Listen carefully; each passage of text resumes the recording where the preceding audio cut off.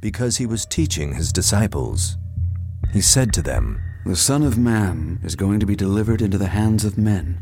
They will kill him, and after 3 days he will rise." But they did not understand what he meant and were afraid to ask him about it.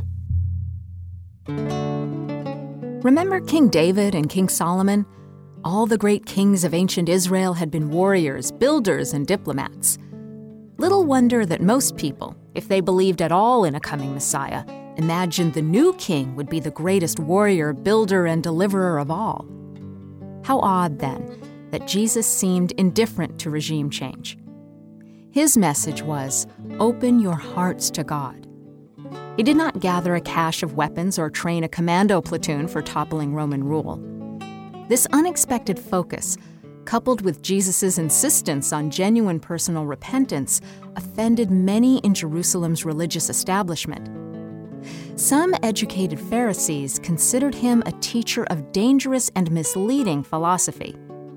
In the midst of growing Jewish opposition and common folk popularity, Jesus went to Jerusalem to celebrate one of the greatest of the Jewish holidays, the Festival of Tabernacles. He used the festival as a backdrop for revealing his authority, identity, and mission. Now at the festival, the Jewish leaders were watching for Jesus and asking, "Where is he?" Among the crowds, there was widespread whispering about him. Some said, "He is a good man." Others replied, "No, he deceives the people." But no one would say anything publicly about him for fear of the leaders. Not until halfway through the festival did Jesus go up to the temple courts and begin to teach.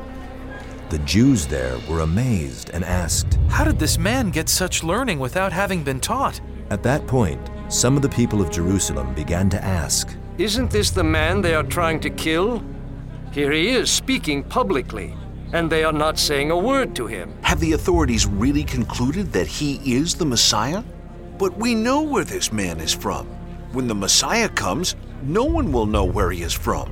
Then Jesus, still teaching in the temple courts, cried out, "Yes, you know me, and you know where I am from. I am not here on my own authority, but he who sent me is true. You do not know him, but I know him, because I am from him, and he sent me." At this, they tried to seize him, but no one laid a hand on him, because his hour had not yet come. Still, many in the crowd believed in him. They said, "When the Messiah comes, will he perform more signs than this man?" On the last and greatest day of the festival,